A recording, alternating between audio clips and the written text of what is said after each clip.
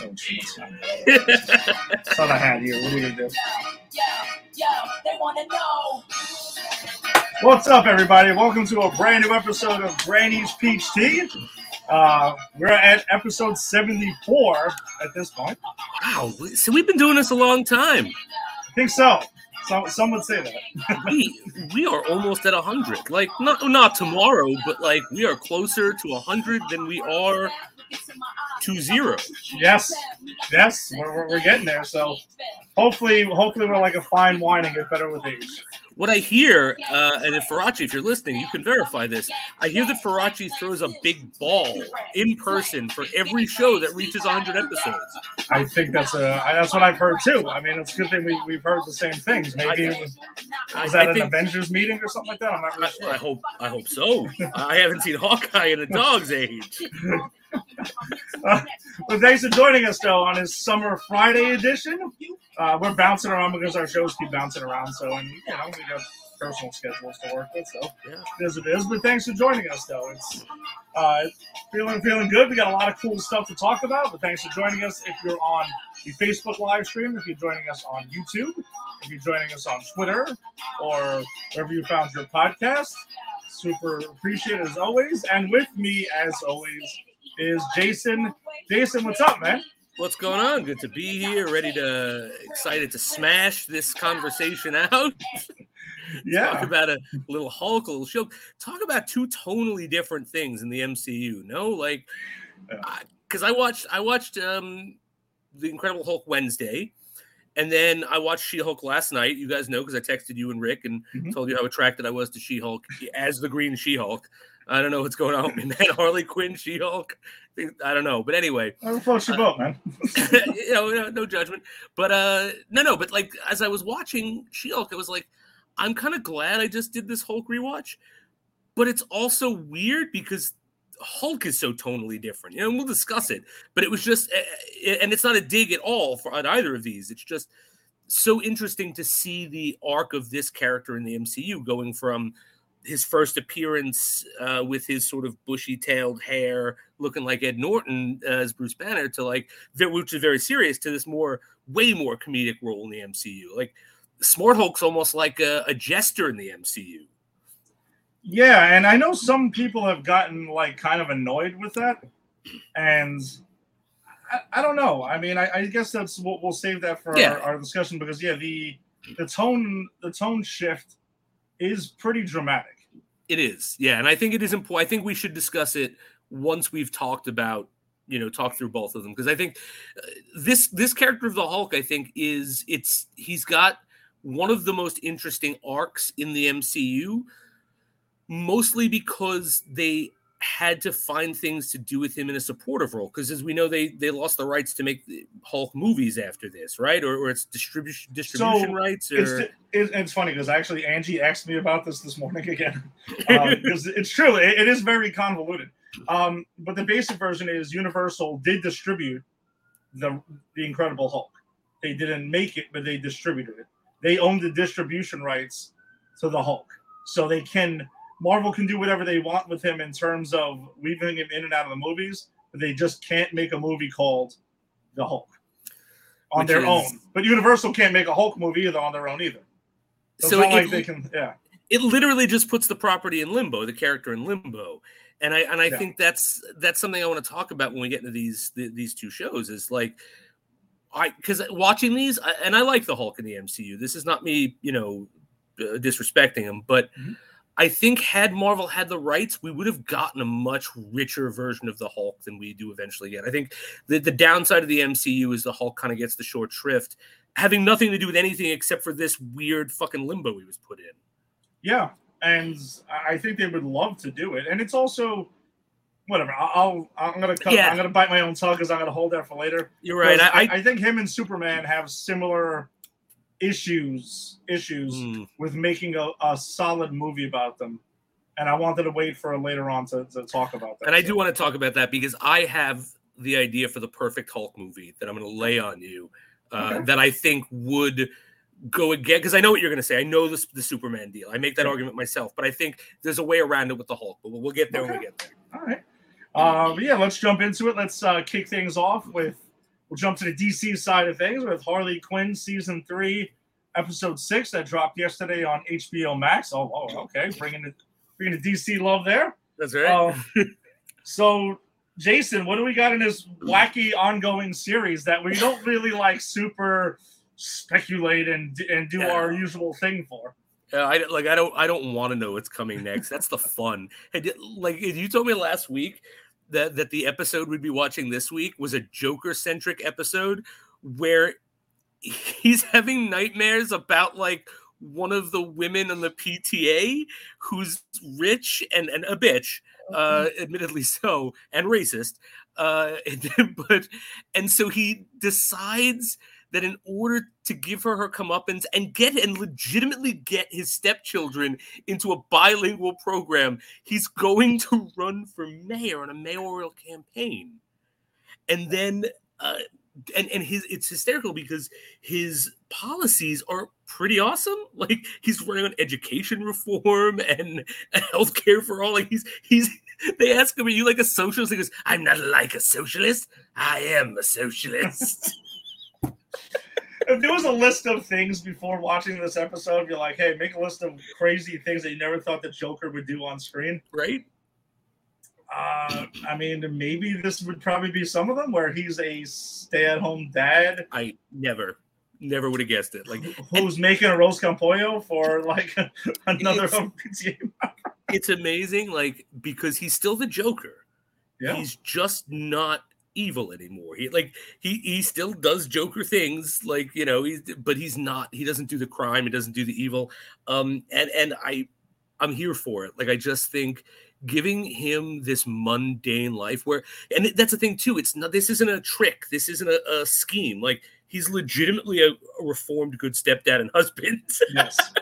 Yeah, it's not some wacky off the wall thing where he's like, I'm gonna get Batman and Gotham like this. No. And that's what I love about it. Like he's just a devoted stepdad. Like that scene at the end, because so like I can breeze through and we can talk about what we liked about it. But so the B plot is Gordon and him, Two-Face helping him run for mayor.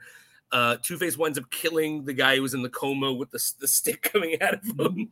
He's got a great line like, "What you thought that rod through his chest killed him? For a 60-year-old, he had a taut body." And it happens on TV.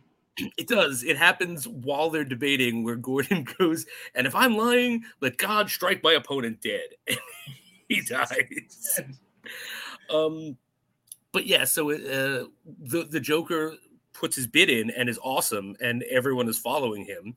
Even Batgirl, they call him Joe Bros or Sane Clown Posse. Sane Clown Posse. Yeah, legitimately had me like tearing, crying. It was so good. And then the Joker's obviously going to win the mayoral campaign, so Two-Face kidnaps his son and puts him in this elaborate Joker type thing where he's like, I'm going to run him on this roller coaster with this bridge broken or whatever. And the Joker shows up and like tries to rescue him, gets put in there. Gordon saves him. But at the end of that, his son is like, "Dad, you saved me." And he's like, You called me dad. Like, he has this beautiful moment with his stepson about being called dad for the first time. And guys, it's the Joker. Yeah, I think one of my favorite things, I don't know if you caught this, but when they in the beginning of the episode when they show it's like a sitcom and it's like Joker and all the this stairs. Stuff, the stairs thing was priceless. He goes down the stairs kicking and dancing like Joaquin Phoenix's Joker, and it's priceless.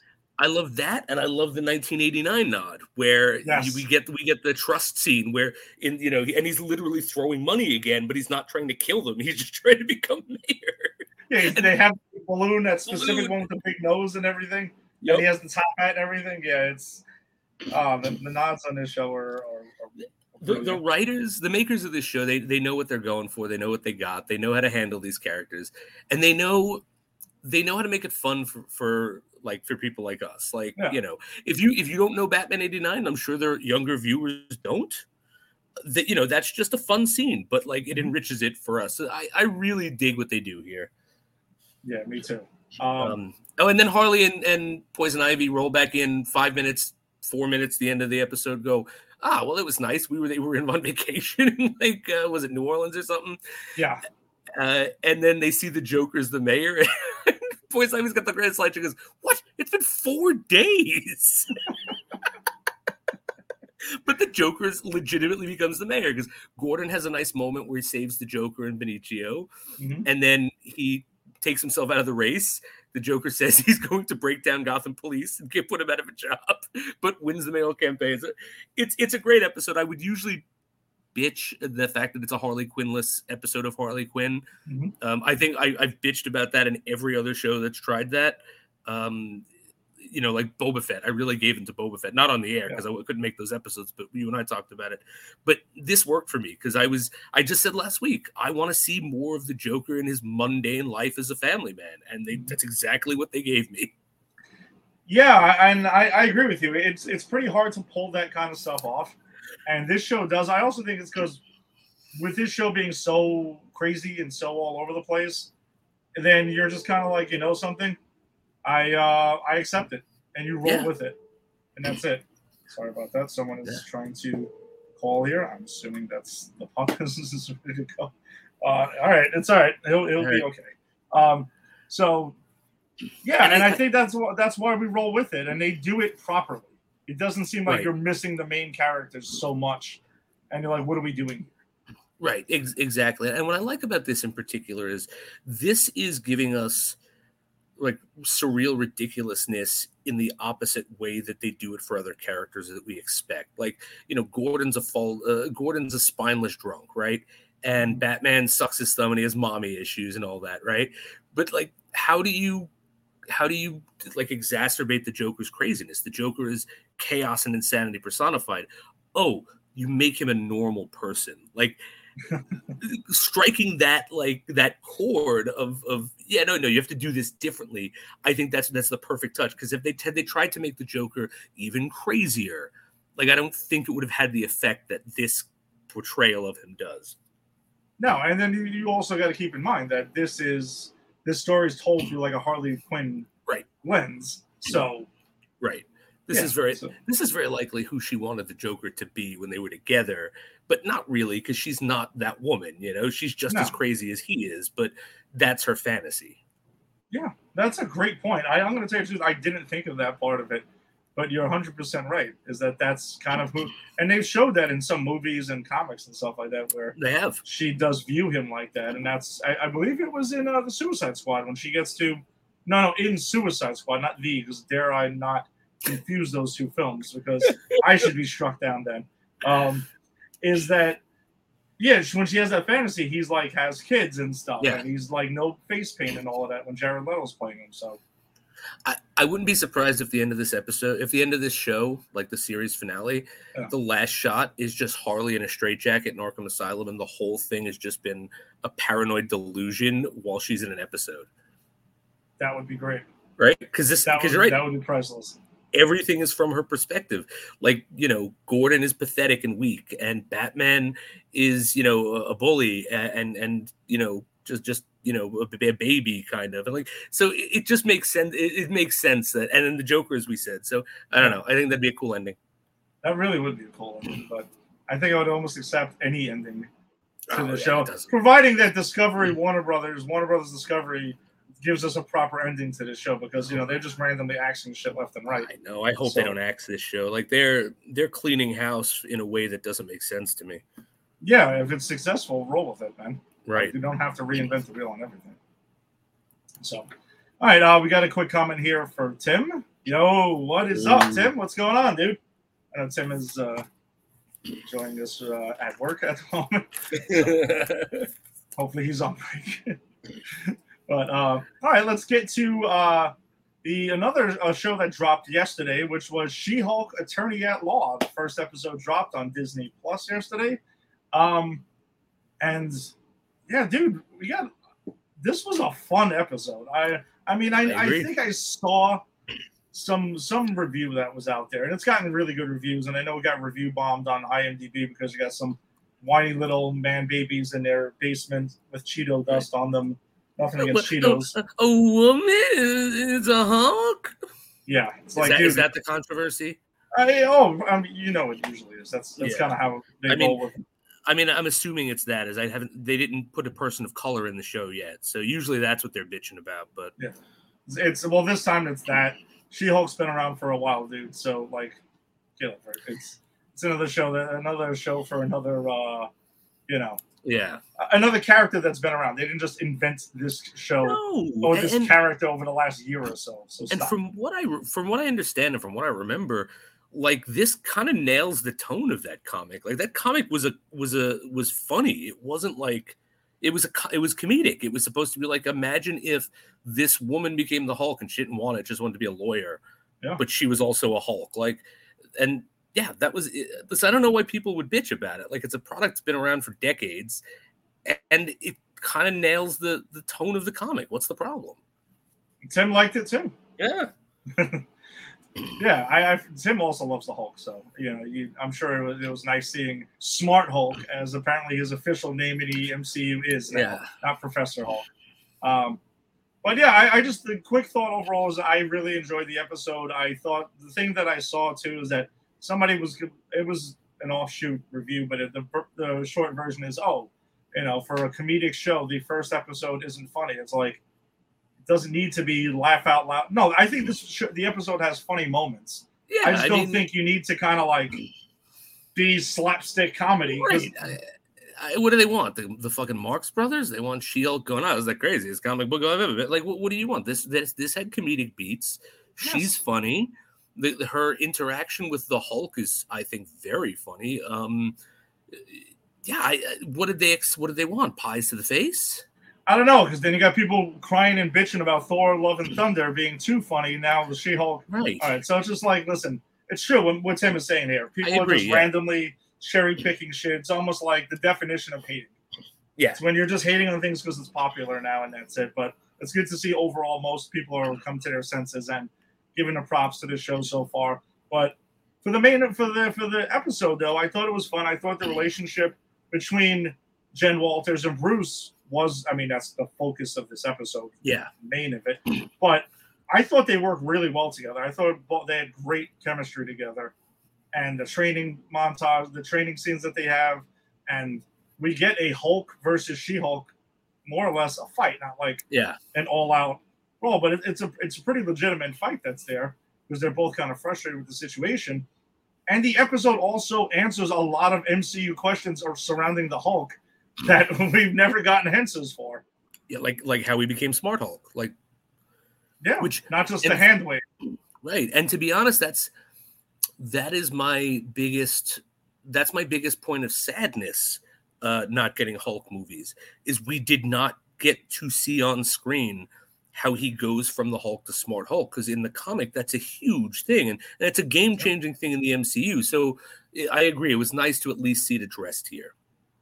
Yeah, and I guess we can hit some of the stuff here. And I thought it was interesting watching the Incredible Hulk, which we'll talk about next.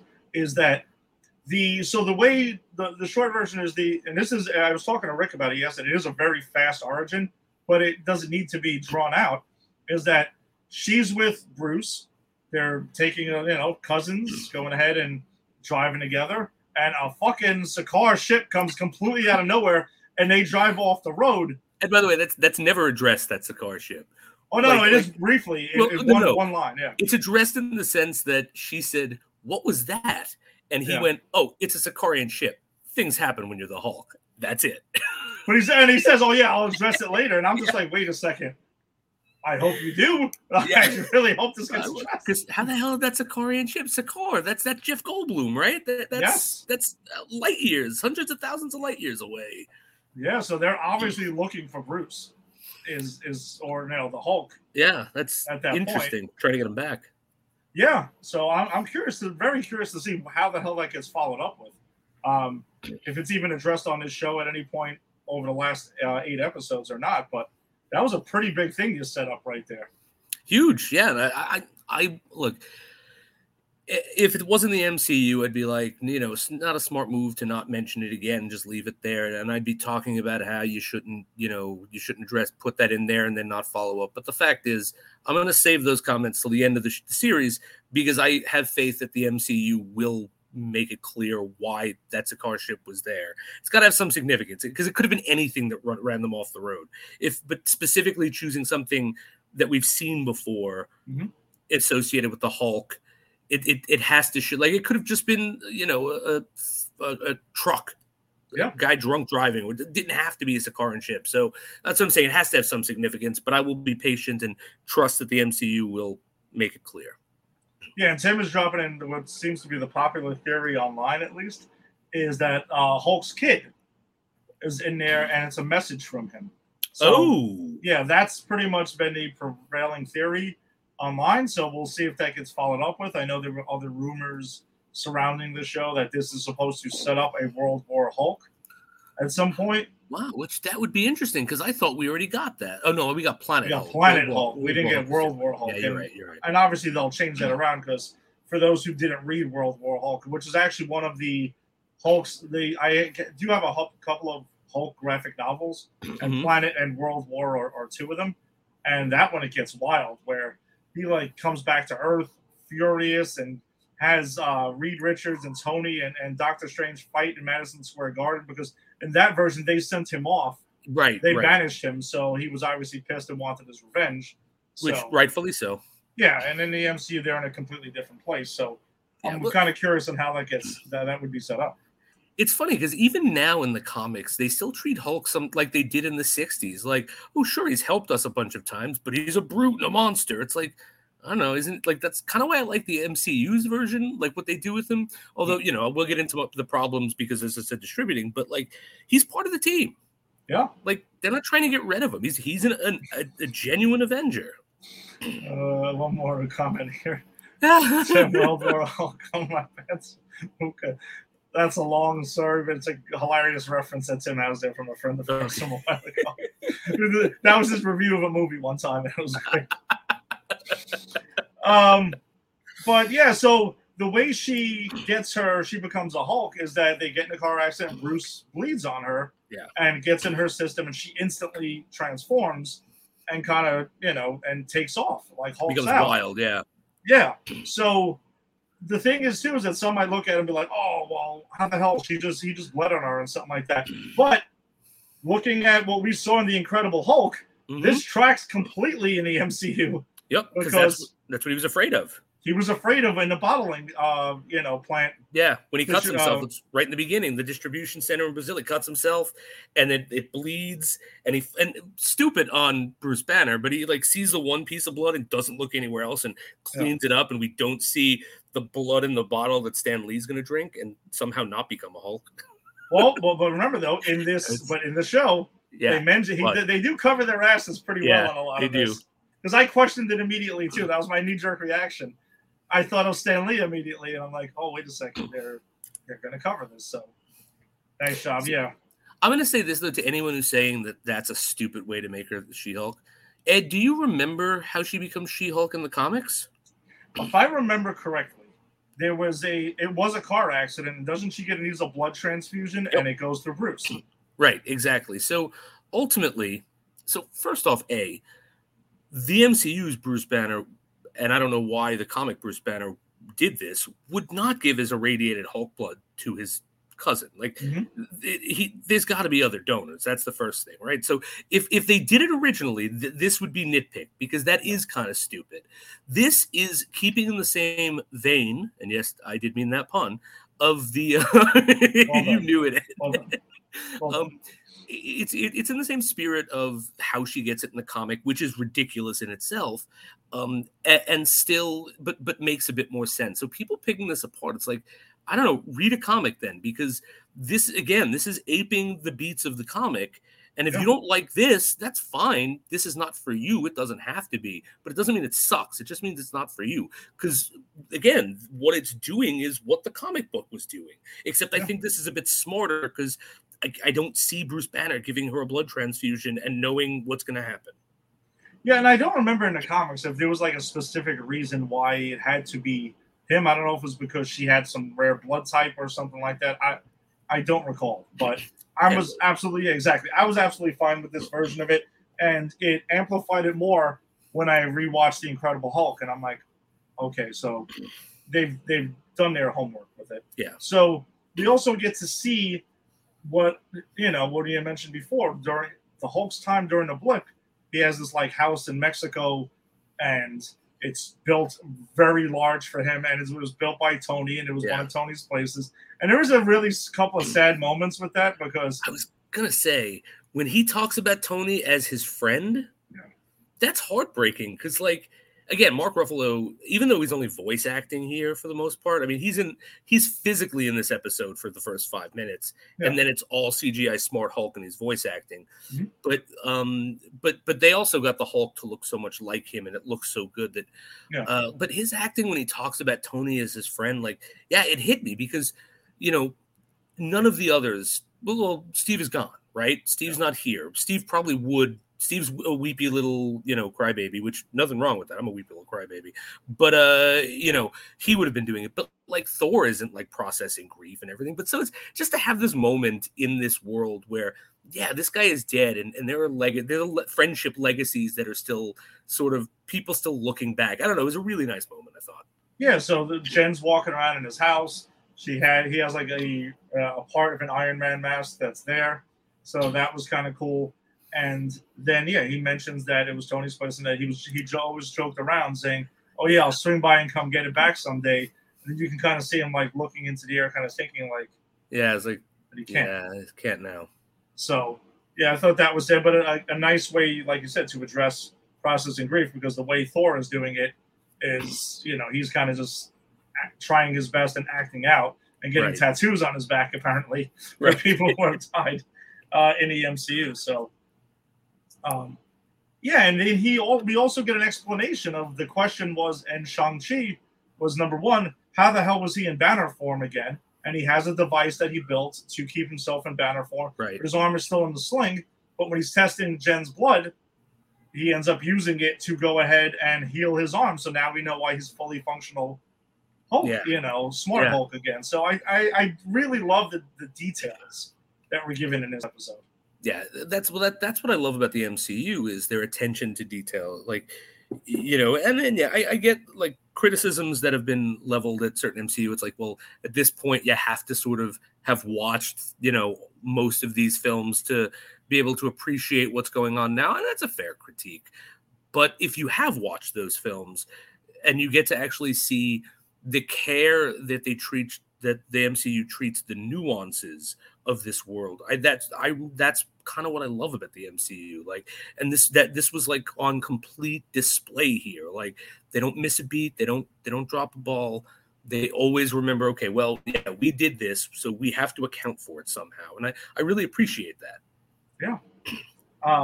So there's pretty much Bruce is going through a lot of, control. It's about controlling the rage and stuff like that. Because you got to think about it from his perspective. He dealt with it for 15 years plus or so. Yeah. Going and trying to, because he's concerned because he knows he thinks she's gonna go through the same shit. But apparently, she's able to harness it in a bit more quickly. And maybe it's because she, the blood sample that she got was, he was already a smart Hulk at that point and everything. Yeah. And also, they do touch on when Jen mentions about as a woman controlling her rage and, having to deal with fear. And I thought that was a really smart way to do that when people are like mansplaining her, her own field of expertise, to her, or catcalled on the street and stuff like that. And I'm like, I was thinking, like, that would frustrate the shit out of me. It's like that sucks, but I appreciate that they're using it in a way to explain how she's able to do this. And there was a lot of fun things during the training montage, especially when they're throwing a boulder and Bruce goes ahead and throws one through the fucking atmosphere and it burns up. And he's just like, I'm just kind of show you how it's done. I'm just like, yes, thank you. Show me. Yes. Okay. Their interactions are great. And that actress they got was perfect. Like, I think like she looks great in and out of Hulk form. Mm-hmm. Just like her presence wise. I love the fact that she's like, I don't like, because he's pushing. No, you gotta be a superhero. With great power comes great responsibility. He's not saying it, but that's the implication. Yeah. And she's like, nah, bro, man, I'm a lawyer. I passed the bar. I set a life up. I'm gonna go lawyer. Mm-hmm. And I love that take on it. Like, because he's like, no, but if this happens, no, I'm a lawyer. And I just really, and their interaction, that's what causes the fight, because she wants to leave and he doesn't want her to leave. And they're both right and they're both wrong, which they acknowledge. And I think that's really cool too. And, but yeah, I really love the characterization. I love the actress they got for her. Yeah, no, she's, I actually have not seen her in anything else that she's done, but I did see her on the Late Show with Stephen Colbert about a week or two ago. She was on. I caught it, and that was the first time I got to hear her talk about it. And no, she seems pretty great with it. Great seeing Mark Ruffalo back again, and them spending a boatload of money on this show. I mean, as much as people bitched about the CGI in the first trailer, looks fine to me in the show. CGI looks great. I think, like, Smart Hulk, this is the best the Hulk has looked, of course, because, I mean, look, they're not going to spare expenses on the two Hulk CGI. They can't. No. It falls apart.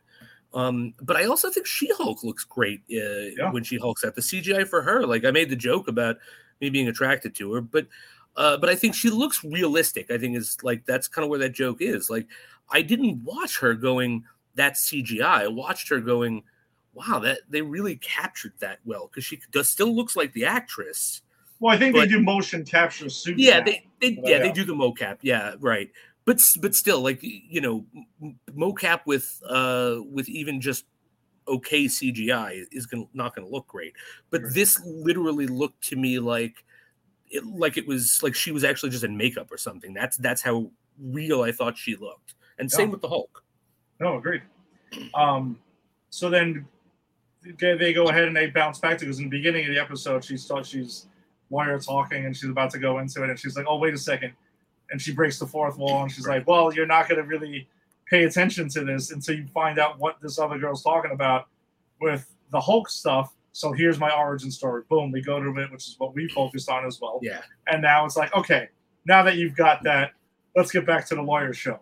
And it's pretty funny. And she's like, yeah, lawyer show. Yeah. Let's go. And goes back to her case where it's someone who's on trial who apparently seems to be superpowered and what they did or didn't do, you know, with their in an episode that something of that happened, and then her nemesis, you know, comes in. I was about to mispronounce her name again. Jamila Jamil. Yeah, Titanina. Titanina. Oh, I didn't know her comic book name, actually. Yeah, it's She-Hulk's arch nemesis. Okay. So she comes busting in the courtroom, and then Jen's gotta transform and save the day. Which I thought that was awesome, because she transforms, throws it like a table at her, puts her down, goes back into herself, and you see like the seams are ripped, and she's like, all right, I'd like to give my closing statement now. And it's like, because that's it, right? That's the thesis. Okay, you're going to force this She-Hulk shit upon me. I'll do it, but I'm a lawyer first. And I love that the bringing back through that action, like, because, you know, any other Avenger would have mopped the floor with them, would have been big fight. No, I'm taking you down. I got a case to try. Yeah. Lawyer first, She-Hulk, you know, even though she didn't transform the whole time since she left Bruce. And now she does it because she has no choice in the moment there. And the post-credit scene that we get is hilarious, because when they do get into the car accident, she's talking to Bruce about theorizing about, did Cap die a virgin? And it was like, well, you know, this is what I saw on a History Channel. And I thought that was interesting, because in the MCU's version of the History Channel probably has some really wild shit, like what we saw in Hawkeye. Yeah, like their version of what happened versus what we know as the viewer. I would love to, and look, eventually this has to happen, right? I mean, maybe not, but I would love to see a Marvel one-off, which is just History Channel specials about the public's view on those movies and what happened. Because you're right, like, you've got people from Hawkeye like scrolling Thanos was right. And then you've got, of course, on the other side, the History Channel, I'm sure, is doing this whole thing about, you know, the 7 days of Avengers. Let's give thanks for all they've done. And I would love to personally see one of those things. It's almost like something out of The Boys, you know? Yeah. And, you know, they go back to, there's a scene that we kind of lost. Oh, well, I glossed over a little bit when Bruce is telling her the advantages and disadvantages of being Hulk. And one of them is, apparently we found out too that the Hulk can fucking drink a ton and probably has. Yes. And really doesn't get drunk or doesn't have a hangover. Gets buzzed. Yeah. No, she does have a hangover the next day. She has it. Yeah. She has. He doesn't. Yeah. That was funny. And actually, since we've jumped back, talking about breaking the fourth wall, the second time she does it, I think is hysterical because she's talking to the Hulk. Oh, no, when she's like, I want to go home. And the Hulk goes, okay, I support you. And he looks away. She looks at the camera and goes, he doesn't really support me. And he does a quick look back and she looks back at him. And it's just it's the way that it works. Like they're moving all at once because like he's trying to catch her breaking the fourth wall. Yeah, exactly. I just thought that was a super fun scene. Yeah, no, it really was. And I'm curious to see how that's going to play out throughout the series because obviously she does it like a bunch. So then it's pretty much answered because she's going ahead and starts talking about, it's she's sad when she's drunk about it that she's like, oh, Cap's his ass was so great and like he deserved to like never experience sex, and he's like, all right, that's it. He lost his virginity on the USO tour. And she's so excited then. She's so happy. And come on, I don't care what the History Channel says. Cap got down, all right? Look, I don't care that he just looked like a regular person before he was Captain America. Guess what, MCU? Regular people have sex too. He was having sex before he was Captain America. There's no way he was so gung-ho to die in World War II if he hadn't lost his virginity already. Secondly, he had sex while he was on tour in World War II in the USO show, 100%. He was in all those USO shows, the chorus girls. This is before he's the Cap that we know, puritanical, watch your mouth Cap. He's a soldier, a sailor in the 1940s. I wouldn't be surprised if he was smoking, drinking, doing 3 girls at once you know what I'm saying? And then all right, he goes into the water, he comes out. He's a fish out of water. Maybe he's not having as much sex as he did, but he definitely slept with Peggy Carter even after he got out of the ice. I don't want to hear that bullshit. Him and old lady Peggy Carter got down. So what I'm saying is the man got around to if there's anyone who's a virgin on the Avengers, it's I don't know who would be the virgin. I think we can discuss. We're going to actually end up talking a little because in the Incredible Hulk, there's also something that gets alluded to. Okay, all right, that's in here. So I mean, yeah, we're going to oddly talk about more superhero sex, and this isn't the boys episode, which is I know, but I'm here for it. We should talk about Marvel superhero sex more often. Before we move on, because I know you're about to hit the next thing, I do want to say that I do have one small gripe. It's a small gripe, and it's not even with the show. It's actually not with the show at all. I just,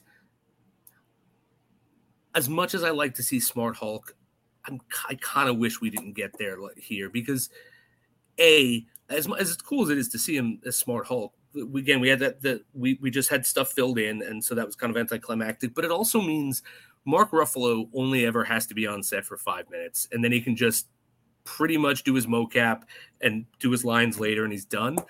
And that kind of makes me sad because part of what I enjoy about the Hulk is Bruce Banner.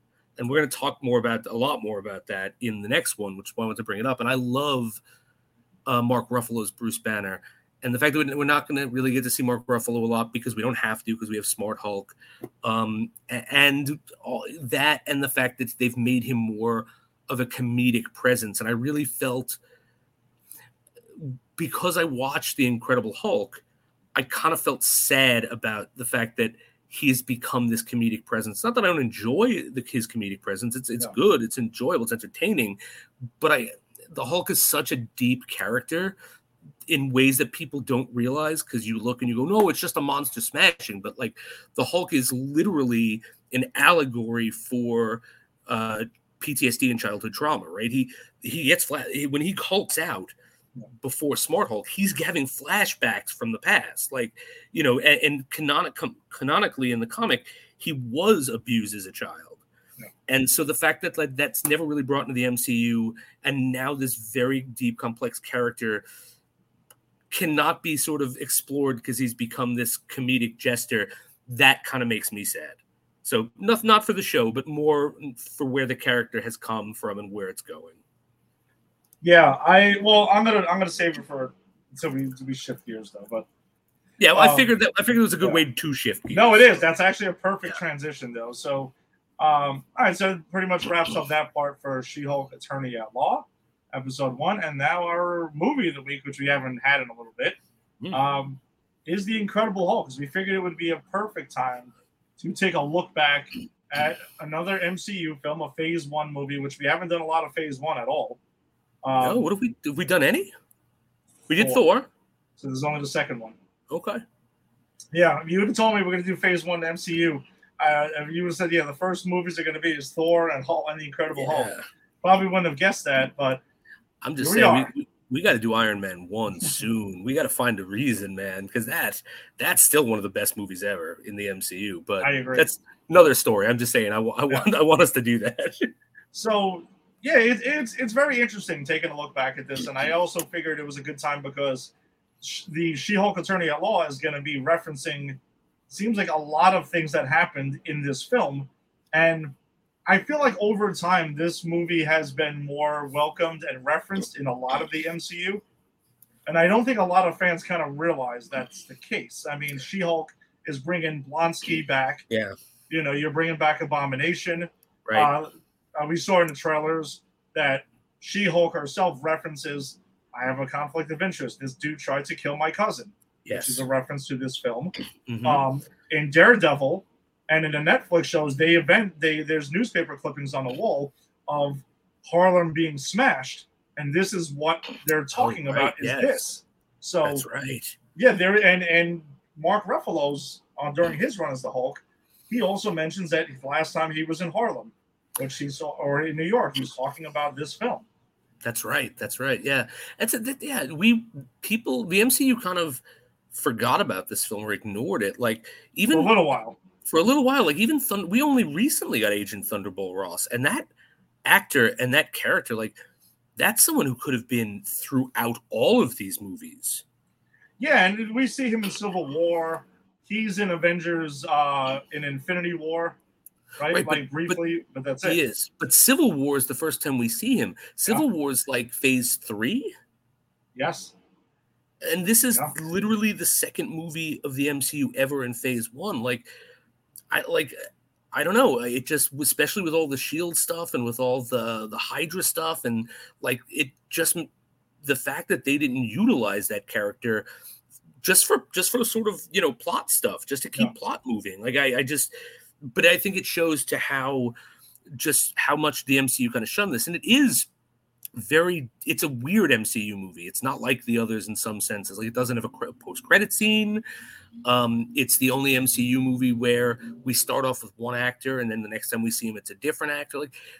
I think my biggest problem with this in the past, and I'm going to talk about my new opinion of it in a minute, is that it just didn't feel like an MCU movie to me. And I had some issues with that, but I also don't think it's the movie's fault. It was the second movie. They were kind of not knowing what they were doing. But I also think like fans, I wasn't the only fan who felt that way, and the MCU reacted by kind of shunning the movie.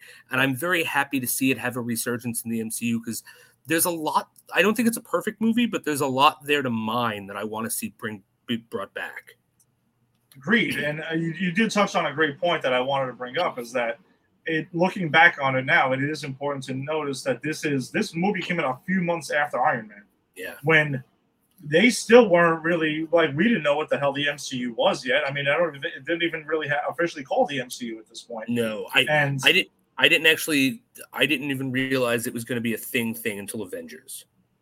Yeah, I think it was that I think shortly after Iron Man was successful, and I think that's what they were banking on.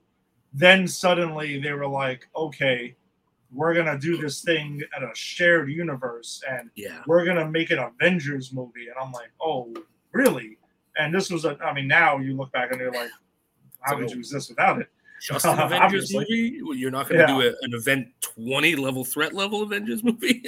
Yeah, and it's just interesting to look back and see how it was building up, because you see the Easter eggs thrown in this movie. There's a SHIELD reference. Their logo is displayed at one point. Blonsky takes the super soldier serum. There's a mention of the super soldier serum.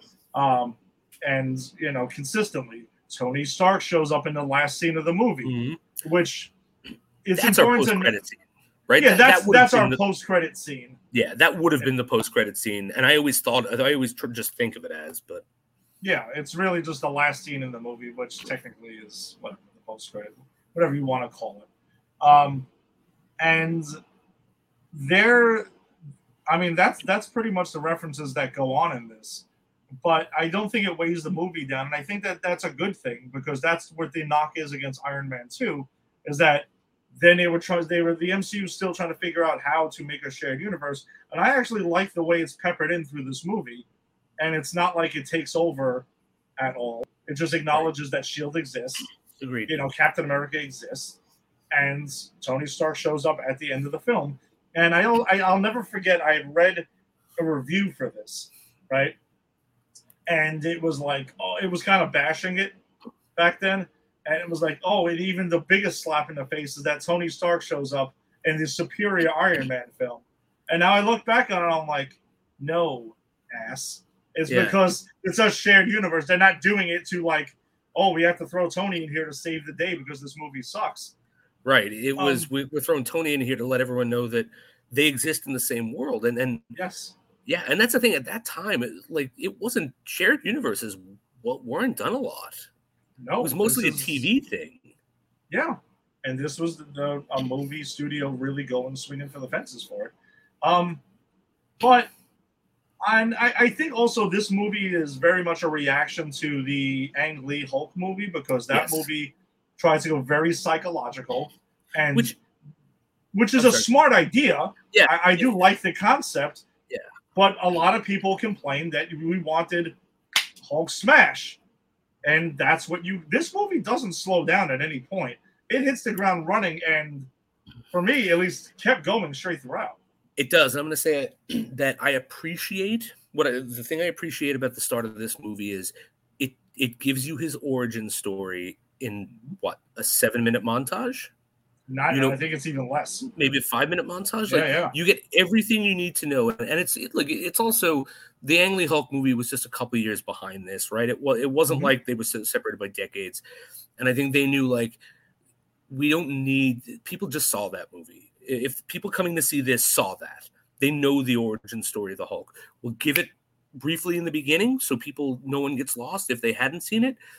But you don't really need it. And I kind of like that because it's time economy. It gives us more time for the actual plot of the movie. And the plot of the movie isn't him becoming the Hulk. Because as cool as I think the character is, his origin isn't that interesting. It's like, I gamma radiation blast, and now I'm the Hulk. It's like, okay, that you can literally give me that in a 5-minute montage. You did. Thank you. Yeah. You know what I mean? So we don't need another movie about that. And I appreciate the MCU recognizing that. And this is the movie I've also referenced a couple of times for how I want to see rebooted films go ahead and rebooted characters get their origin. Because I thought in Spider-Man Homecoming, we were going to get something like this with the spider bite, but they even went smaller and literally mentioned it in a sentence and kept it going. And this is how I wouldn't mind even seeing Fantastic Four. Yeah, I don't need it. I don't need to. This is a perfect template for that.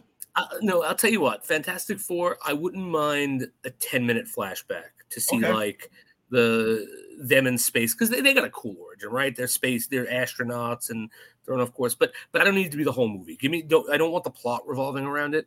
Let it be like a 10-minute flashback so we're all up to date. But that I don't. But I'm with you. It doesn't need to be huge. Just give us a snippet and then give us the movie. No. And I also think that there's something that was interesting in this film and watching it. It's one of the reasons why I enjoy this film. And I think compared to other MCU films is where, we're talking about 20-something films at this point. Yeah. Where, yes, I will acknowledge when I call it a bottom tier, a lower tier MCU film, I don't mean it as a knock. I just mean that the other movies that the MCU has given us are so damn good. Yeah. And it's just in comparison. But I genuinely enjoy this film, and I love the fact that in the origin and also in a bunch of Easter eggs that Ed Norton. So part of the reason Ed Norton is not still Bruce Banner is because he has such creative control, or he wants so much creative control over each film he does, is that Kevin Feige and Marvel Studios had a falling out with him over this film because he wanted his idea for it was to blend the TV show concept of a man on the run with the comics. And I think they were on board with that, but he also wanted it to go in more of another direction because apparently this cut of the film is not what he wanted. And he wanted more exploration of the character, which I actually would be curious to see. I would be too, because that's actually my ding against this movie is we get a lot of good set pieces. It's a good looking movie, and I think first half of this movie is actually really, really good. Mm-hmm. But we don't get enough character exploration of Banner or the Hulk. It's a lot of running, and because what I like about the beginning is it's a lot of Banner, and it's him trying not to get angry because he doesn't want to hurt people, and you have a little character stuff there. But after a certain point, after we get to New York, I think the character stuff is kind of scrapped for the most part. For we need to amp up the Hulk stuff, and that's fine. But I think that I would like to see the version Ed Norton wanted if it has more character exploration, because I think that is what this movie needs. And that's what I've at least understood of what he wanted to do with this film. And I would have been on board with that too. If this movie had another 10, 15 minutes and it was character explanation, I would be absolutely fine with it. Because it is under 2 hours. Yeah, it's an hour 50. Yeah, and the pacing, I'm fine with the pacing again, because I do think, I always think of it as it is a response to what people didn't like about Ang Lee's Hulk, and this movie is the exact opposite of that. But I do love the fact that we get the Man on the Run stuff as someone who did watch the TV show as a kid. I thought that was cool. Incredible Hulk stuff. We get a little bit of Lonely Man. Mm-hmm. Yep. While he's hitchhiking, right? Well, yeah, it's when he's alone and kind of like beat down and wakes up in Guatemala. That's it. He gets it there. We do have a scene with him trying to hitchhike, which they should have put it in there again. I would have peppered it throughout the movie. I would have too. We get actually Bill Bixby posthumous cameo with the courtship of Eddie's father clip, because that's what he's watching on TV. Yeah. I thought that was cool. Like, we get Lou Ferrigno as a security guard, and the whole of "you're the man" and everything like that, because that was an on screen thing of saying, giving props the term is giving them their flowers. Yes, as some like to say, they given Lou Ferrigno because he was the man. He was the Hulk. He was the Hulk. He was, and look, if you look back and you look at that show, it's not a great show in retrospect, right? Yeah. But he looks fantastic. Like, and that's just a guy in green paint. He looks that's the closest you were getting to the Hulk in the 70s. He deserves all the props, man. He was great. Yeah, and we also get a character that turns out to be Spider-Man's teacher, Peter Parker's teacher later on, as he goes in his career, which I also loved as well. That was hysterical too. Yeah, actually, because I caught that and I went, wait a minute, I know that guy. Oh, yeah. They've acknowledged that that's the same character. They have, yeah. Continuing. And I also like Ed Norton's, so I guess we can focus on that. Ed Norton's Bruce Banner in this movie. I do enjoy him a lot as Bruce Banner because of what it is. It's because of the tone that they said that they were setting out to be. He does remind me of a Bill Bixby type Bruce Banner on screen. He does. This is weird for me, right? Because I think he does a really good job in this movie, but I still think he was miscast as Bruce Banner. Okay. Because I mean, of course, he's gonna do a good job. He's Ed Norton. Like, he's great. Ed Norton's an awesome actor. Ed Norton is, I think, one of the finest actors of his time. Like if you watch his body of work, and I know he's a difficult person to work with, and maybe not the nicest of guys, but it's kind of like Christian Bale. I don't ever want to meet the guy. If I ever saw him in real life, I'd cower and hide. He'd frighten me. But like, you can't deny his brilliance. But I don't know. He felt too young for the role for me, or too wide. There was maybe a bit too wiry. Like, I don't know. There's just something I always picture, or maybe just too jacked, or I always pick Bruce Banner's always been like Mark Ruffalo, like Bill Bixby to me. Like, he's the buttoned up guy, and maybe they were doing like that guy on the run, so. And maybe it's just my expectations of Bruce Banner, but there's something about it. I really enjoyed the performance he gives in a lot of this, but I still couldn't help but feeling he was miscast in the role. Okay, I don't know. I enjoy him in this. My whole thing with Ed Norton is I like him in this movie a lot. I still wonder. I don't think the whole character would have evolved in the way that we see him now. No, at all. And to be honest, I don't know if I think I'm okay with that. Like I wouldn't mind having a more serious Hulk in the MCU. Mm-hmm. You know, yeah. I just don't know if Ed Norton would be the person I'd want playing him. That's maybe in another multiverse, there's a universe where he went ahead and worked things out with Kevin Feige and stuck around, and there's an Avengers movie with Ed Norton, and there could be a She-Hulk attorney at law with Ed Norton. No, but that's the thing is, Ed Norton isn't doing any of that shit. So Ed Norton would never do an Avengers movie because he would never get the screen time that like Tony Stark would get or Captain America. And it's like, yes, you have the acting shot. You're on par with those actors, but your character's not that screen time. But that because he is notoriously like vain about that. Like he wants things a certain way. He wants to be the center of attention. And so I don't think even without the distribution rights, I think we might have gotten a really great Hulk movie with him in maybe phase 2, but I think he leaves once they start doing Avengers stuff. I don't think he comes for it. Okay. Let me drop in a quick comment here from Alex. Alex, what's up, man? Thanks for joining us. Good to see you. Yeah, little earlier today we got some stuff going on. And here, She-Hulk show is a Hulk smash for me. I love the ball breaks and her poking at Steve's virginity is the funniest part about the show. Can't wait for Wong and Daredevil to show up. Yeah, there's supposed to be a lot of cameos over the course of these episodes. So I'm always up for Wong cameo. I hope he's doing karaoke. And that would be fantastic if they referenced him singing again. Can't wait to see Daredevil again. And I hope someone at D23 asks Kevin Feige how did Steve lose his virginity to. I mean, we kind of got the answer. We don't know which USO person it was, but you know. And Al, I know you're just joining us. You missed it, but I did pause it before that I do believe Steve Rogers lost his virginity before the super soldier serum because regular people can have sex too. You don't have to be a superhero to lose your virginity. So I also think that there's another person that, well, actually, before we do that, so let's talk about the Hulk in this movie himself. Okay.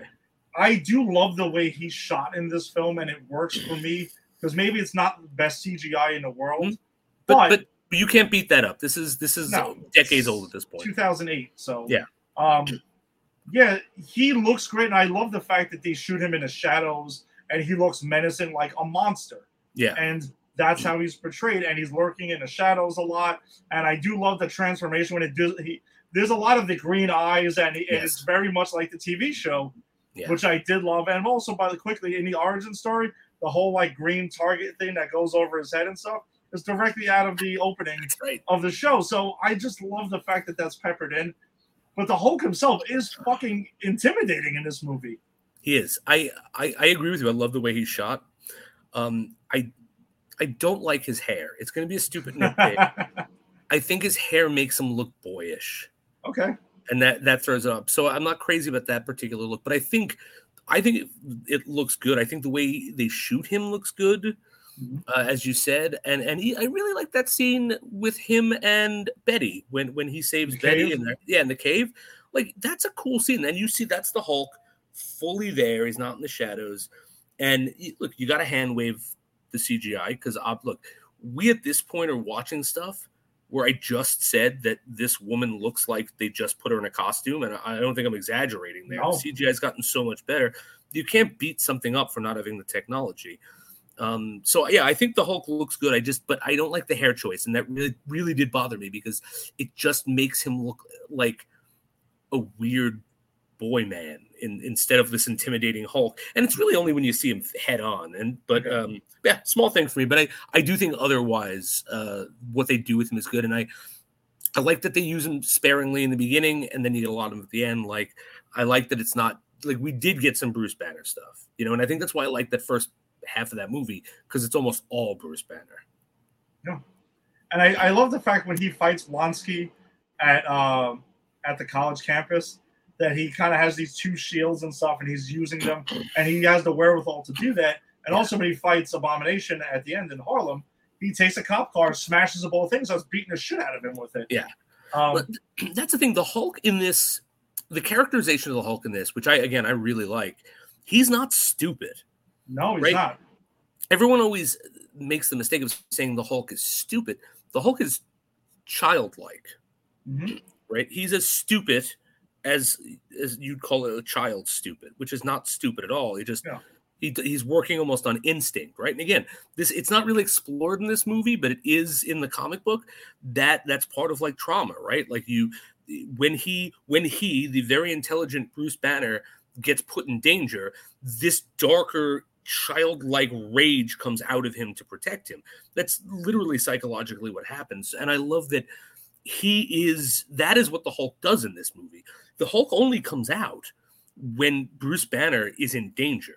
And the Hulk only fucks with people who have either A, put Bruce Banner in danger, or B, tried to fuck with him.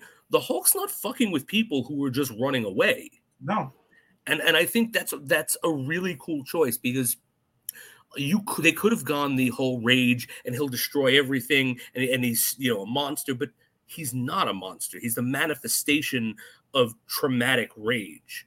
And the way that they use him in this, I would say even though I have issues with the fight at the end, I think they're still using him for that. Like, he only goes after Abomination because Bruce Banner goes, I'm going to jump out this plane and see what happens. And he wakes up and Abomination is there. So I think the characterization is really good. And I wish they would have explored it more. I wish they would have made that connection a bit more. Well, Abomination, when he lands, though, and turns, Abomination is destroying the city and stuff. Yes. So he feels a need to essentially protect, because at that point in the film, he is mentioning how he wants to aim it. He wants to, focus it on doing good. And I think that's why at the end of the movie, when we get that last shot of him meditating and breathing and his eyes turn green and he's kind of got a smirk on his face, is because he is progressing to where we see him in Avengers. Yeah. Where he mentions to Captain America that, he's always angry and that he's learned to kind of harness it to an extent. And obviously in the Avengers, things keep happening where he can't control it, because you could only get pushed so far before you can't.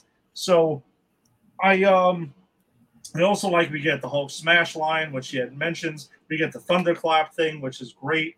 And I enjoy the fight at the end with him and Abomination, that whole throwdown that they get, and it's across the city and stuff. And he's about to kill Abomination before cool. Betty talks him down again. I did like that part. My only thing about the end, and again, remember, you're talking to a guy whose favorite resolution of any MCU conflict was Dormammu have come to bargain. Doctor Strange being an annoying little bitch who just puts people on. This is literally just two CGI monsters fighting, and that's just not my thing. So I'm not saying it was bad. I'm just saying it just wasn't for me. Like I don't particularly like the look of Abomination. I like the more comics accurate Abomination. Yes, and God damn it, my Hulk action figures, I brought them out, but I was in a rush. They're right there, but I'm not going to leave the show. But yeah, so I think that was part of it too. Is I'm not crazy about the look of Abomination. It's just good-looking CGI banging into each other, but it's good-looking, but it's still CGI, and it just wasn't for me. But I do like that moment where he's about to gank Abomination, and she's like, "No, don't do that." Yeah, and I guess we can talk about Betty Ross as well, because she is a character who is forgotten in the MCU. Oh, completely. After this movie, now that's always been something that's kind of irked me. Because you also got Liv Tyler to play Betty Ross in it, so it's not like you weren't sparing any expense with this. And I like her. She doesn't get a lot to do in this film, but there's a lot of talking Bruce down, and we get to see that for the first time before Nat eventually, she does that eventually in Age of Ultron. Sun's going down. Yeah. But I like her for what she has to do in this film, and there's also that scene where they're about to get intimate and stuff, and his heart's racing and everything like that. And he has to kind of like cut it short because he's gonna fucking turn into the Hulk. Thank you for bringing that up, because I had a real problem with that, and here's why. As I thought the canon was, you can't get angry, not you can't have your heart like. So the Hulk can never have sex, or he turns into the Hulk. Can he masturbate? Can he watch pornography? Can he go on a roller coaster? Like no, and these are serious questions, because what you're telling me is that just physical sexual contact will make your heart race, because it does make your heart race, but not because you're afraid, or not because you're angry. I mean, I don't know. I'm not judging anyone's kink, but like that, my whole thing is like it just introduces something to this particular version of the Hulk that's not there in the comic, and doesn't make a whole hell of a lot of sense when you break it down in reality, because then literally he can't do anything that raises his heartbeat. Anything. I think I think that's also why they have a lot of the meditation and stuff like that, because he has to try to like focus and control certain aspects of it. I think it's mainly about his control. Right. And perhaps at this point in the character's evolution, maybe he's not able to do that, because it is referenced also in Age of Ultron, where that scene where him and Nat are talking after the shower thing, and he also mentions that they can't really go there. But I don't know. I kind of got the impression that him and Nat were doing something. I thought so too, and I'll tell you, I don't remember that from the Age of Ultron, but I'm going to give Age of Ultron. Let's put a pin in it when we get there. I'm going to ding it right now for that, because it no matter how you spin it, the character's not allowed to get angry. If what you said makes sense, but that's nowhere in this movie. Look, these guys know the Hulk. Ed Norton knows the Hulk. It's his favorite character. He wanted to do this specifically. Someone needed to say, hey, if we don't want them having sex because this is a purified Disney, no, it wasn't Disney then. I can't even make that joke. No, it wasn't. If we don't want them having sex for whatever reason, so we're gonna say that sex triggers them, then you need to explain that, like even like you did, just a sentence. But they didn't, and then I'm left with all these thoughts, like what? So the Hulk, because again, like there are many things you do that excite you in your day that don't make you angry or scare you. So where's the line? What can he do? And it just opens up this whole can of worms that I'm like, I don't even see why that was in there, because it adds nothing to it. They might as well have just had sex. Yeah, and it's funny because Tim is dropping in some funny comments here. Is that because Hulk jump would kill Betty? Well, probably not a good idea for him to transform into the actual Hulk and then have sex. Tim, are you positing that when Bruce Banner becomes Bruce Banner, he still has Hulk cock? Yeah, that even raises so many more questions. I want to, because now I want a whole Hulk movie just exploring how he gets to keep his Hulk penis. And it's not getting angry; it's hurting babies with the Hulk. I think it's basically him trying not to change into the Hulk is what they were trying to get at with this. But I don't know. I think it's an interesting thing that obviously him and Betty they had sex prior to his gamma radiation, so that's a given. And I think honestly, I think it would have been smarter if he went, I still have feelings for you. I can't do this. This isn't, I'm still the Hulk. Yeah. Like if they didn't have to have sex, there could have been another reason they didn't do it. It's just, and everything you're saying makes sense, but it's just not explained adequately enough for me knowing this character like I do, and opens up other things. I'm not going to keep harping on the sex life of although I hear that Thor gets around. But yeah, so I don't know. The Betty Ross thing, I think, the more I thought about it, I think it's kind of like he decides to stay away from her because he's going to endanger her. And then he does move on with he moves on with Nat, even though that thing is acknowledged briefly, but not something that's sticking here. And now he's just kind of like, I'm on my own fucking thing right now. I wouldn't mind seeing them go back to Betty eventually at some point, but at least currently not so much. He's on Sakaar. He's dealing with the Thanos situation. Right. He's been doing a lot of shit, so I don't think he's also had time to what Jen Walters mentions that Cap was doing a lot of shit, so didn't really have time to settle down and do these things. So look, the reality is then, if anyone on the Avengers is a virgin, it's the Hulk. The actual Hulk, yes. The actual Hulk. And it's only not Bruce Banner because we know he had sex before he became the Hulk. But post-Hulk, Bruce Banner's a virgin. He hasn't had sex in so long, he's re-virginized.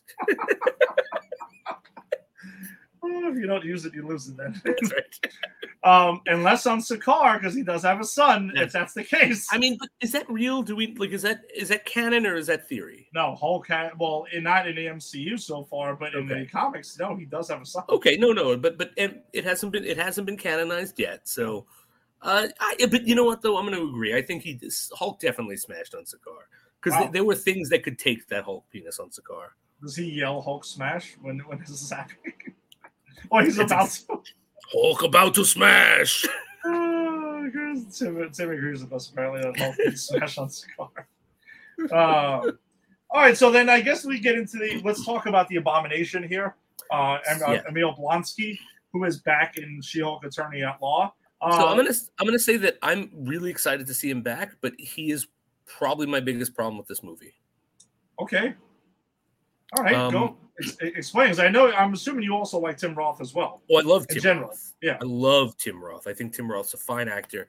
I think he's great in this with what he gets to do. It's actually not Tim Roth I have a problem with. It's the writing of it. Like, so second MCU movie, right? Put into context when I first saw it.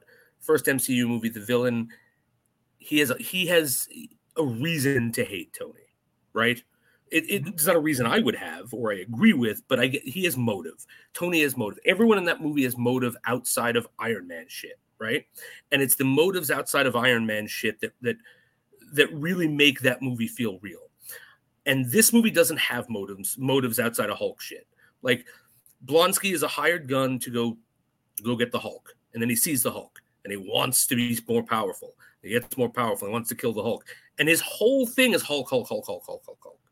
And then he becomes the Abomination, and I think the way he becomes the Abomination is stupid. I think that like the leader stuff, I don't think works. That's why like this the stuff at the end of this movie, I think it falls apart. Like Blonsky, as I remember in the comic, like didn't sign up to be an Abomination. Like they tested on him and he was lied to by the Russian government and he became that. And I think the better move was not him going to the leader's house and go, give me the serum that you created from Hulk blood, guy who just got in the movie and we've been talking about this whole time. I'm giving informed consent. And then he gets it and he goes, now I'm going to destroy everything to get the Hulk. That doesn't track with that character to me. Like when he goes on that rampage to kill everyone, like that guy wasn't a homicidal maniac. That guy was very tunnel focused. I think the better move would be General Thunderbolt Ross gives him that and doesn't get the informed consent. And that's what sets him off on the rampage. But what we got here is a guy with no motivation outside of Hulk, kill Hulk, kill Hulk, kill Hulk, get power. Getting power and killing Hulk in a way that it just doesn't, it seems messy at the end. It seems like they're just trying to get these strings together. And so that's my biggest problem with the Abomination. I can agree with part of that, but the way that I had taken Blonsky's motivation is, they drive home that he's, hired gun. He's, it's very much a machismo thing that's there, if you want to, like a better term, just like tough guy has to prove that number one, he gets like beaten, he gets kicked and basically almost killed by the fucking Hulk, which by the way, I thought was great and funny at the same time because it is what would happen if the fucking Hulk decides to actually hit somebody. Badass scene because he is talking so much shit. And remember I said, the Hulk doesn't bother you unless you're bothering him. Yes. And he's just in the Hulk's face and the Hulk's like not having any of it. And he kicks him. And that was a brutal. When you see him hit that tree, he starts rolling. I love that scene. And he pretty much, they do say he breaks almost every bone in his body. And he pretty much shattered everything. Yeah. But because of the little pieces of super soldier serum that were put into him, that's the only reason he's still alive, and they keep upping the dose. And I think the way Blonsky talks about how with his knowledge now, if he can put that into a younger version of himself, he would be a super badass and not a guy you would want to fuck with. And I think it's an inferiority complex that he has with the Hulk, and that's kind of what I think drives him, and he starts getting addicted to this power that he keeps getting and wants more and more. until then he sees the door opening at the end where he can actually get what Banner has finally, instead of the shit that Ross is giving him. He's like, now I can get the real shit. So I almost think it's like a drug that's driving him to want to, like, pretty much show superiority to the Hulk. That's the way I took Blonsky's thing, and separate from the comics, his motivation there. But in this, I think it's more of a power hungry, like a drug that he's gotten. And we've heard other comics mention that having that much power can be like an addictive drug, and that's how I took Blonsky's drive or his motivation in this film. And as far as him doing what he was doing at the end, yeah, he was making a mess to draw the Hulk out because he wants to, now that he has this power, he wants to, enforce it and throw it onto the Hulk and prove that he is the superior being that's here. So I don't know. That's how I took it. So it tracked a little bit better for me, at least. That makes sense. But I don't know. That makes sense. But again, like I'm also someone who's coming to this movie saying I want a lot more characters. So I think we're also looking to get different things out of this movie. Yeah, and exactly. I think that's fine. There's nothing wrong with that. Like absolutely. Tim has an opinion on two. Is also fake Captain America serum messed with his head too, which is what draws back to in the first Avenger, which came out after this, where we find out that apparently the serum does draw out more of who you are. Not that, because he does have doses of the small doses of super soldier serum. So maybe and that's what it is. Now that I'm thinking about it, they do go out of their way to have those moments where he breaks protocol because he thinks that he's going to be the alpha dog, and that's actually why he gets kicked. So, all right, that makes sense to me. It still doesn't work 100% for me, but I completely agree with you, and I think that does fix some of the motivation problems. Yeah. And William Hurt is Thunderbolt Ross, which is where we meet him. He's great. I do love his kind of like somewhat over the topness, but doesn't go fully over the top. He dances the line right here with not going too far, because like Sam Elliott in the Hulk movie. So I know Tim is gonna want to strangle me now. I'm not dissing Sam Elliott, but his was super over the top. This I thought was the right amount of over the top. I can see that. And I think I think some of the best stuff in this movie is the scenes between Thunderbolt Ross and Emil Blonsky. Like that conversation that you referenced before, where like they're playing chess because Blonsky wants the power, but Ross wants him to accept the power because Ross kind of knows more about it. Mm-hmm. And so they're both like doing this like verbal chess to manipulate each other into pretty much the same end. And that line when he says like, if I go back, take what I know now and go back in a younger body, I'd be something. And when Ross goes, oh, I can give that to you. Like their stuff together is electric. There it goes. You knew this was coming. Yes, Tim, I knew that. I knew what I was walking into. I'm not dissing Sam Elliott, but I'm just saying is that sometimes it was a bit over the top. Sometimes the Hulk abides, my friend Tim. The Hulk abides. Sometimes it's good that there's a man out there like the Hulk. We'll be getting to Sam Elliott's Thunderbolt Ross soon enough. Because we have to do Hulk, and I'm going to say this now. I've only seen it once. I was 20 something, so we're talking decades ago. Is when it first came out on DVD. Oh boy, I'm afraid, and I hated it, by the way. Mm-hmm. I'm afraid I'm going to watch it and like it. You're going to be more forgiving. That's my fear because again, like my thing with the Hulk, I didn't give a shit about the Hulk until the MCU because I didn't get it. He's a rage monster, right? Yeah. I didn't get the allegory. I didn't know about the trauma. I didn't really have an appreciation for it. But since the MCU, and I've gotten to know this character more, and I've done a bit more research, and I kind of like the psychological aspect of it, and I know that the Ang Lee movie leans into that. Heavily. And I'm thinking like that Tim might shiv me. That's a shivable offense. If I like that movie, Tim will shiv me, and rightfully so. But that's my fear, Ed. But we have to do it now. We have to do it. I think that'll be next week's movie. Let's just not dance around it anymore. Let's just go ahead and get right to it. All right. So is there anything else? All right. So while we wrap this up, what is your overall thought? The overall thoughts on this one was you did say you wanted to share your new aspect of this. So I will share that. I just want to touch on one more thing we didn't touch, which was the introduction of Mr. Blue, which becomes the leader. So that is a thread that pisses me off in the MCU Yes. overall. Might be one of my biggest problems. Thank you for bringing that up. It was just on the verge of my mind. Yeah. No, I need that. I hate this too. Yeah. We need that. Yes. And that leads me to the Hulk movie I was telling you that I wanted to make, right? Or that I wish they could make. This is the plot. The leader decides he's going to, because whatever motivational leader has, he's going to take on Bruce Banner, but he's going to devise a trap, or he's going to devise, like, not a trap, but a battle that would require Bruce Banner's strength, Bruce Banner's intelligence and the Hulk's strength at once. And so then Bruce Banner and the Hulk losing, because in this movie, they hate each other. Like, up until Smart Hulk, they hate each other, the Hulk and Bruce Banner. And so a movie where these two conflicting sides had to fuse, had to become Smart Hulk, had to both accept each other in order to overcome this foe who has superior intellect, like smarter than Bruce Banner, and maybe throw the Abomination in there, strong, and as strong as the Hulk. Mm-hmm. And so he has to fuse his two personalities. And I think that's a Hulk movie I think anyone can get behind, because you've got the psychological stuff. You've got and you then subvert the Superman problem, right? Superman's so powerful, what the hell can he do? Well, the Hulk does have a weakness. He's a childlike intelligence. Banner has a weakness. He's just a man's strength. And so we know Smart Hulk is coming. So, and again, the MCU couldn't do it, but like, I wish we would have gotten something like that and paid off with this leader, because I think the leader is an excellent like Hulk villain. To bring to the MCU, so you have more than just CGI hitting each other, Yeah. But yes, that was my thought.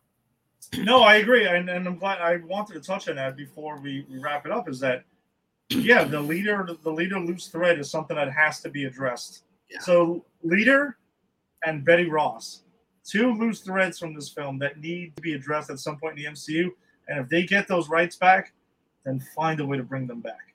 Right. And agreed. Yeah, I think that'd be pretty awesome if we can do that. So all right, whatever. I enjoy this film still. I like this film. It gave me still what I wanted from it since day one. I'm not saying it's a top tier MCU film by any stretch, but overall, I still enjoy the film. So what was your look now that you've rewatched it? What do you think? So now that I've rewatched it, and it's the third time I've seen it, and I'm rewatching it now, actually caring about this character. I think I like this movie a lot. I think the first half of this movie really works well for me. Him in Brazil, him on the run, I love the idea of him trying to keep his rage down. We didn't really talk about when like he's being pursued by Thunderbolt Ross guys and the like Brazilian gangsters that he ran afoul of, and he's literally pleading for their lives because he knows what's coming. Like, all that stuff works for me. The Hulk, the first time we see the Hulk, I love it. It's just the end of the movie is where it falls apart for me, but whatever. I really, again, I try to focus on the more positive stuff here, and I liked a lot of the stuff in this, the beginning. And I think my biggest takeaway is I'm sad that we're never going to get the Hulk that the MCU deserves. And it's not shitting on the Hulk we get, because I like Mark Ruffalo a lot and I don't mind comedic Hulk, but seeing this, and comedic Hulk was not what they were setting up. And it's obviously they went there because, well, I got to do something with the Hulk and they can't make their own movies. Yeah. And it just kind of makes me sad. So I guess my new thing is I got a new perspective of this character and what could have been in the MCU. And so I both enjoyed this a lot, and it kind of made me sad to see. Simpson's the hottest chick ever working in a Popple factory. I don't know. You've never been to Akron, Ohio, my friend. They have there's a Hooters bottle factory. They only hire attractive, big-breasted women. Tim, it's Brazil. And then one quick other thing too. Oh, try to go. I agree. Tim agrees. Universal is the reason Betty and the leader have been shown. I also do think that just because the MCU, it's hard to get both of those involved and have a proper Hulk leader face off when you don't have your own film. So you can't really just have that as a subplot in a movie. I'm sure I'm done with Smart Hulk. I want Enormous Green Rage Monster back. I to talk about your movie, if it was kind of like it starts off with Smart Hulk and then leader kind of like he sees what Banner has become and wants that because he gets to keep his own intelligence and gets the power he's so obsessed with, but then somehow it ends up breaking them apart again. That's cool too. I'm there for that. There's your movie. I'm there for that because I'm with you, Tim. I Smart Hulk is one of those things that sometimes unanswered prayers are the best, right? Because I wanted Smart Hulk so badly, and now that I got him, I'm with you, Tim. I'm kind of sick of him. Like, I miss the Rage Monster because it was when it was Hulk versus Bruce Banner internally, and there's this whole like you watch even Thor 3, right? This yanking of I'm the Hulk, I'm Bruce Banner, I'm in control. Like, I miss that now that we don't have that. Now that he's always just cool, smart Hulk, like I don't neuters the character. I think we're getting back. I think we're going to get regular Hulk back again, but just my feeling. And they might be just stalling a little bit until they're able to properly do a film on its own. Do you think that, like, what's the sitch? Do you know how they get their rights back? Does it expire at some point? I'm going to be honest. I don't fully know about how they get it back. Because again, it's just they would be losing a boatload of money if they were able to, if they made the movie and let Universal produce it. So, right. And, all right.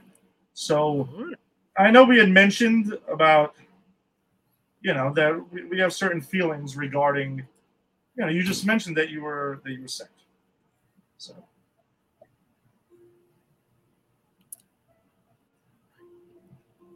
there's this because there's no other way. But this is a little. Thank you for joining us this week. As always, we appreciate your support and hope you enjoyed what you got to hear this afternoon. So, regarding our Hulk stuff, but yes, it is our time to go. We'll be hitchhiking our way down the rest of life until next week. So, we appreciate your support as always. Tim, thanks for joining us this afternoon, even though you're at work, and we'll just restart this up again because you can never get enough Lonely Man. If you like what you heard, come back next week. We will be talking about Ang Lee's Hulk movie because it is that time that we're going to have to just face the music and get that done. So we'll be talking about episode 2 of She-Hulk Attorney at Law and episode 7 of Harley Quinn. So season 3, episode 7. If you're joining us on Facebook, you can go ahead and join the Granny's Peach Tea Facebook group and join the daily conversation of all the fun stuff that goes on there. If you're joining us on YouTube, hit subscribe on Pop Culture Pros. If you're joining us on Twitter, follow at Pop Culture Pros. If you're joining us on a podcast version, audio only, hit subscribe and join Pop Culture Pros. If you like James Bond, and if that's your jam too, you can join. Jason, what do you got coming up next week on Double O Deep Dive? Ooh, we're deep in the Sean Connery run. We're going Thunderball. We finished Goldfinger, and if anyone just wants to watch Ginny and I go to town with all the Goldfinger love, go listen to that episode. It's on the website. But yeah, Monday we got Thunderball coming up. Nice. So in the Connery run there, and really in the thick of it now. We are in the thick of it. We're almost done. Like we got after this, we got 3 movies left, and then we're going to do some ancillary stuff, and then we're going to be on season 2. And anyone who's interested in listening to James Bond books, I'm going to give a whole shout out to Audible. I downloaded on Her Majesty's Secret Service because I listened to them for the show, and it is none other than David Tennant himself who reads that novel. And I don't know about you guys, but just listening to Doctor Who read me to sleep is one of the best things that has happened to me. So you guys should go listen to On Her Majesty's Secret Service. Or Kilgrave, depending on how you look at David Tennant. Or Kilgrave. You might know him from the MCU. I'm a doctor guy, but yes, he's Kilgrave. He's actually, he was in Good Omens, which is a Neil Gaiman thing. We've covered Sandman. Yeah. So yeah, he's been in a lot. And we didn't even talk about the Joker reference. Damn it. How did I miss that? Yes. By the way, there's also, earlier today, it dropped. Netflix dropped a bonus episode of The Sandman on Netflix. So had they dropped that last night, I would have watched it so we could cover it, but there was no way I could have gotten to it today. Once again, sad. But maybe we'll talk about it next week. All right, I'm gonna hitchhike to the next show. Yeah, if you're into anything else on Pop Culture Pros, go ahead and join us. There's a bunch of great shows on there. We got a Yankees show, we got a Mets show, we got football shows coming up, we got everything else. So check them out. All right, until next week. Well, better yet. Peace. Hulk smash.